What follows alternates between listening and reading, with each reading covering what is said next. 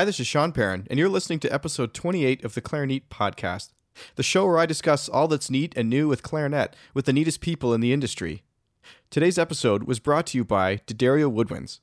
Before we get started with the ad, I just want to say that I had the chance to actually meet the D'Addario team, or some of them, most of them, at Clarinet Fest this year, and what a great group of people. It was we had such fun, and they were so generous as to allow a bit of space at their table for me to actually put clarinet pamphlets. So a lot of people picked those up, and I hope that they're now discovering the podcast. If you're a new listener, I'd really appreciate it, actually, if you would introduce yourself. Go to the Facebook page. There's a Clarinet official public group now where you can discuss things, and just let us know who you are, what you do, and you're in good company. There's a lot of great people following this show, and I do hope that you enjoy it. If you have any feedback, please send an email along to feedback@clarinet.com. Also, if this is your first episode and you want to make sure that you get other episodes, make sure to subscribe on iTunes, and that way they'll immediately arrive right in your phone or your tablet or your computer or whatever you use to listen to this show. Anyways, let's get started here, but before we do that, just a short message from D'Addario Woodwinds. Sanding, shaping, balancing. For centuries, mastering your instrument meant mastering these crafts too. But now, D'Addario is refining craftsmanship for the 21st century by refining their reeds and mouthpieces with the world's most innovative techniques, so you can spend less time sanding, shaping, and balancing, and more time perfecting your own craft. To learn more about the new era of craftsmanship from D'Addario Woodwinds, visit d'addario.com/woodwinds. So here I am, back from Clarinet Fest 2016. I wish I could say I'm rested and refreshed from the trip, but it was actually extremely busy, and although it was a lot of fun, man, it was also a lot of work, a lot of listening, a lot of shopping, all sorts of things. So, anyways, I'm going to talk about some of the great experiences I had there, and most of all, I really want to impress upon you why I think it's important that everyone go to this festival that plays clarinet, that's interested in clarinet, that is interested in pursuing a career in clarinet. And the same thing goes, actually, and should be said, that you really should join the International Clarinet Association. They do put out a fantastic journal, I believe 4 times a year. They have some other perks from being a member, including instrument insurance that you can get access to. And the networking opportunities that are provided by these kind of festivals are just, fantastic. There's nothing else really like it.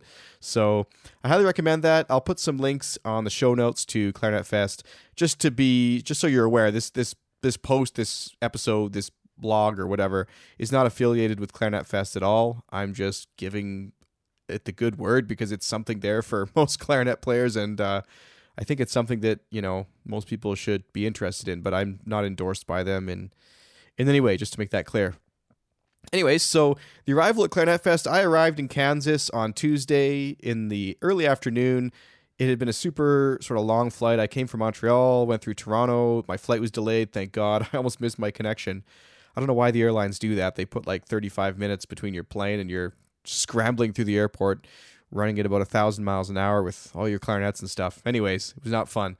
But I got there, and then I did discover, unfortunately, that my planning had not been pristine. I expected it to be a little easier to get to from the airport, but it was not really like that at all. So I ended up carpooling with a friend down there, and I had to wait a couple hours for him to come in, but it worked out okay. I got there. It's about a 45-minute drive, 60 kilometers. What is that, about 35 miles from the airport? Anyways, so yeah, it was a bit of a trek down there. But the first thing I did was I showed up and I went straight to a volunteering meeting, which is where we learned about how that was going to be working. I was volunteering at this year's festival. And if you're a student, actually, let me say something about that real quick. What a great way to meet people right off the bat. You show up and the first thing you do is you meet like 50 other people, and it sort of gets you into the experience immediately. Another benefit of that was they actually, and I don't know if they'll do this next year, so maybe call and confirm first, but they actually cover your festival fee if you do that. You put in 10, 15 hours of work over the course of the festival, get to meet some great people, get something great to put on your resume, and as a perk, you get your festival fee covered. And I think I got a t-shirt as part of it too. So yeah, all around good things.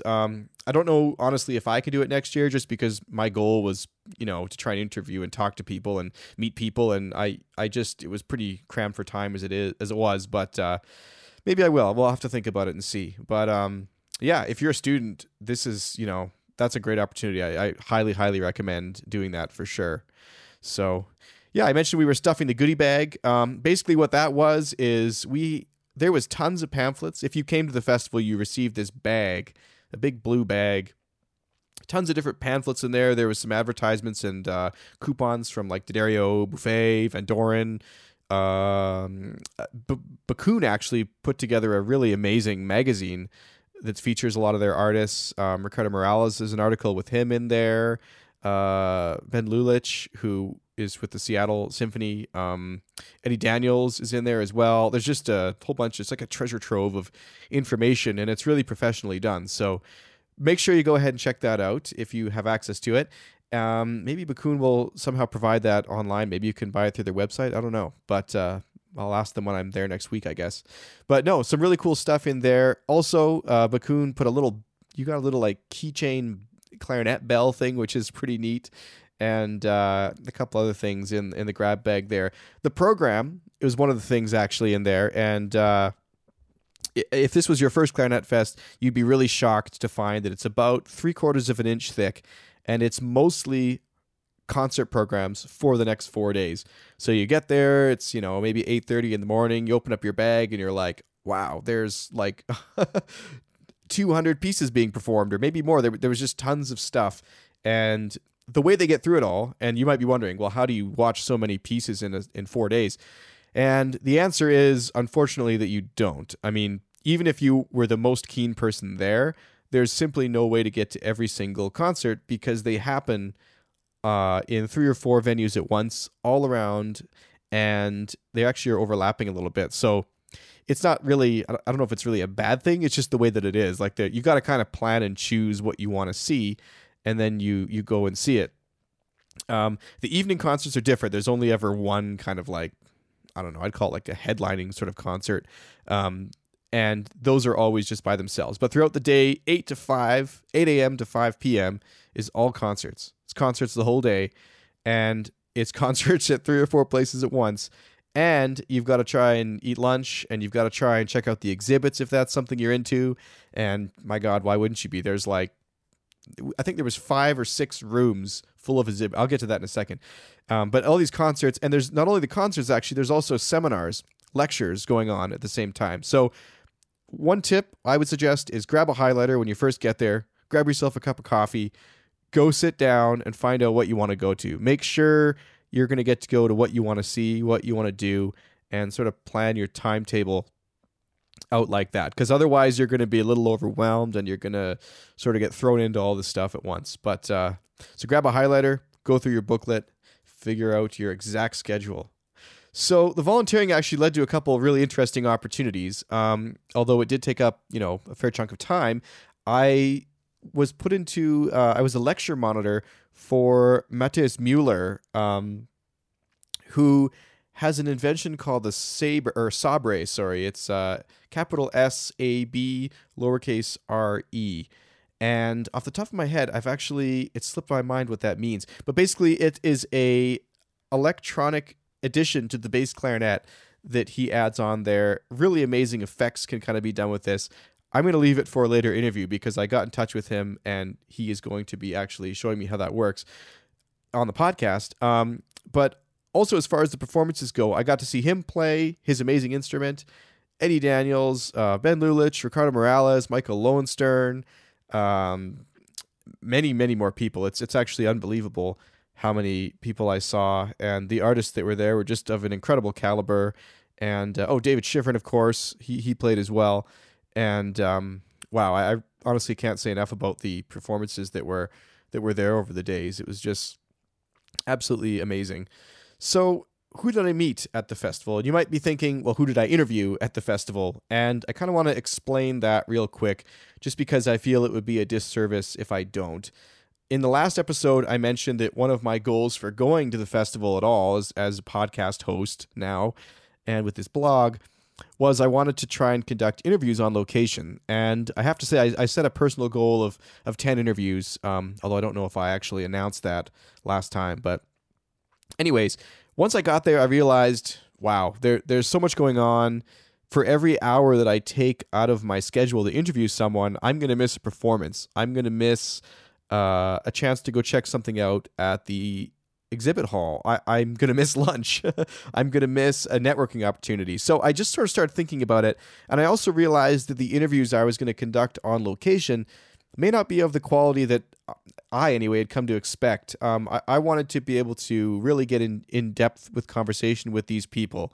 And I normally like to do quite a bit of research before going on air, formulating great questions, asking the audience for questions, and all these things came to mind, and I was like, you know what? I think what would be better is to try and network as much as possible, meet as many people as possible, and connect after the festival. Not only will I be in a more relaxed state with a better interview at the end of it, but the artists and the manufacturers are going to be so much more relaxed, especially for the exhibitors. I mean, it's not really fair for them to take an hour out of their day when they're there to sell stuff and help customers to talk to the podcast, as cool as it also is, I suppose. So anyways, I hope no one's disappointed about that. It's actually going to result in a whole lot more content, better content that I hope you'll enjoy.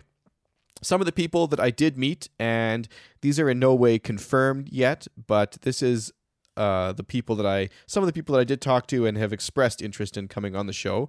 I talked to Eddie Daniels, Ricardo Morales, Michael Lowenstern, Wes Rice of they've got some barrels, and actually they gave me some really great products I can't wait to review and talk about, including a metal product that's made by a local metal artist.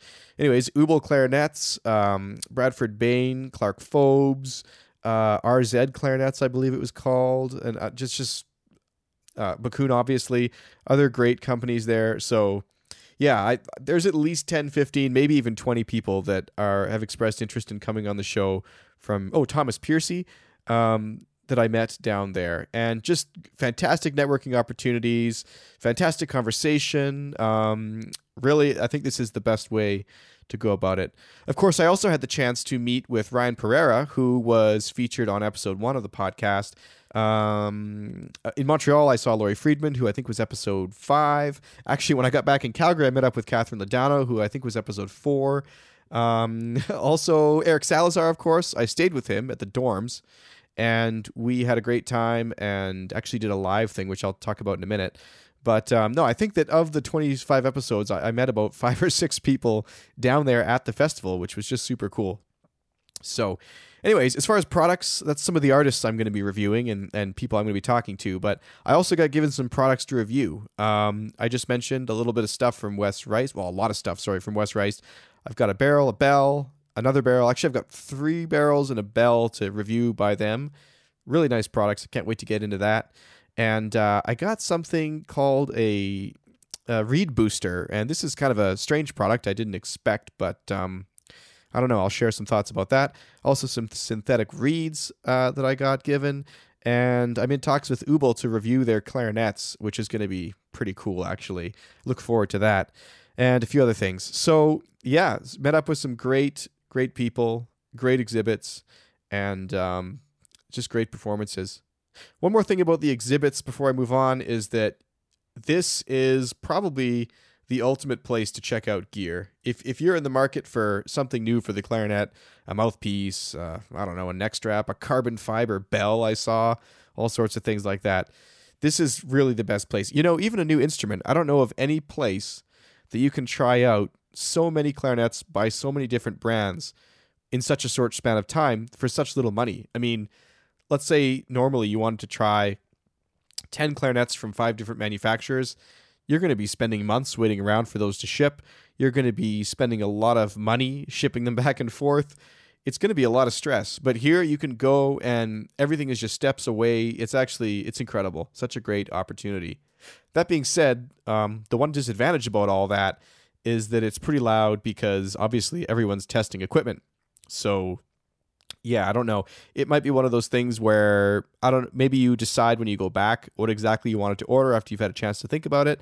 But maybe I think you can find a little bit of isolation there and really get to know what you want and the kind of instrument that you are pursuing or the product or whatever. Great deals to be had too, I should mention. A lot of people put on some sort of special pricing and coupons, and it was great. So yeah, that's the exhibits. Again, you're going to want to schedule some time for the exhibits. You're going to want to go, okay, this is an hour or 2 hours or 3 hour block that I'm going to set aside just for this and go check some stuff out. So, yeah, I should mention something else about the dorms, especially for students. I did stay in the dorms, and I don't know that it was the most wonderful accommodation. It was, a dorm. It wasn't a hotel. But you know what? It was actually great because it was super affordable. I think it was like $20 a night.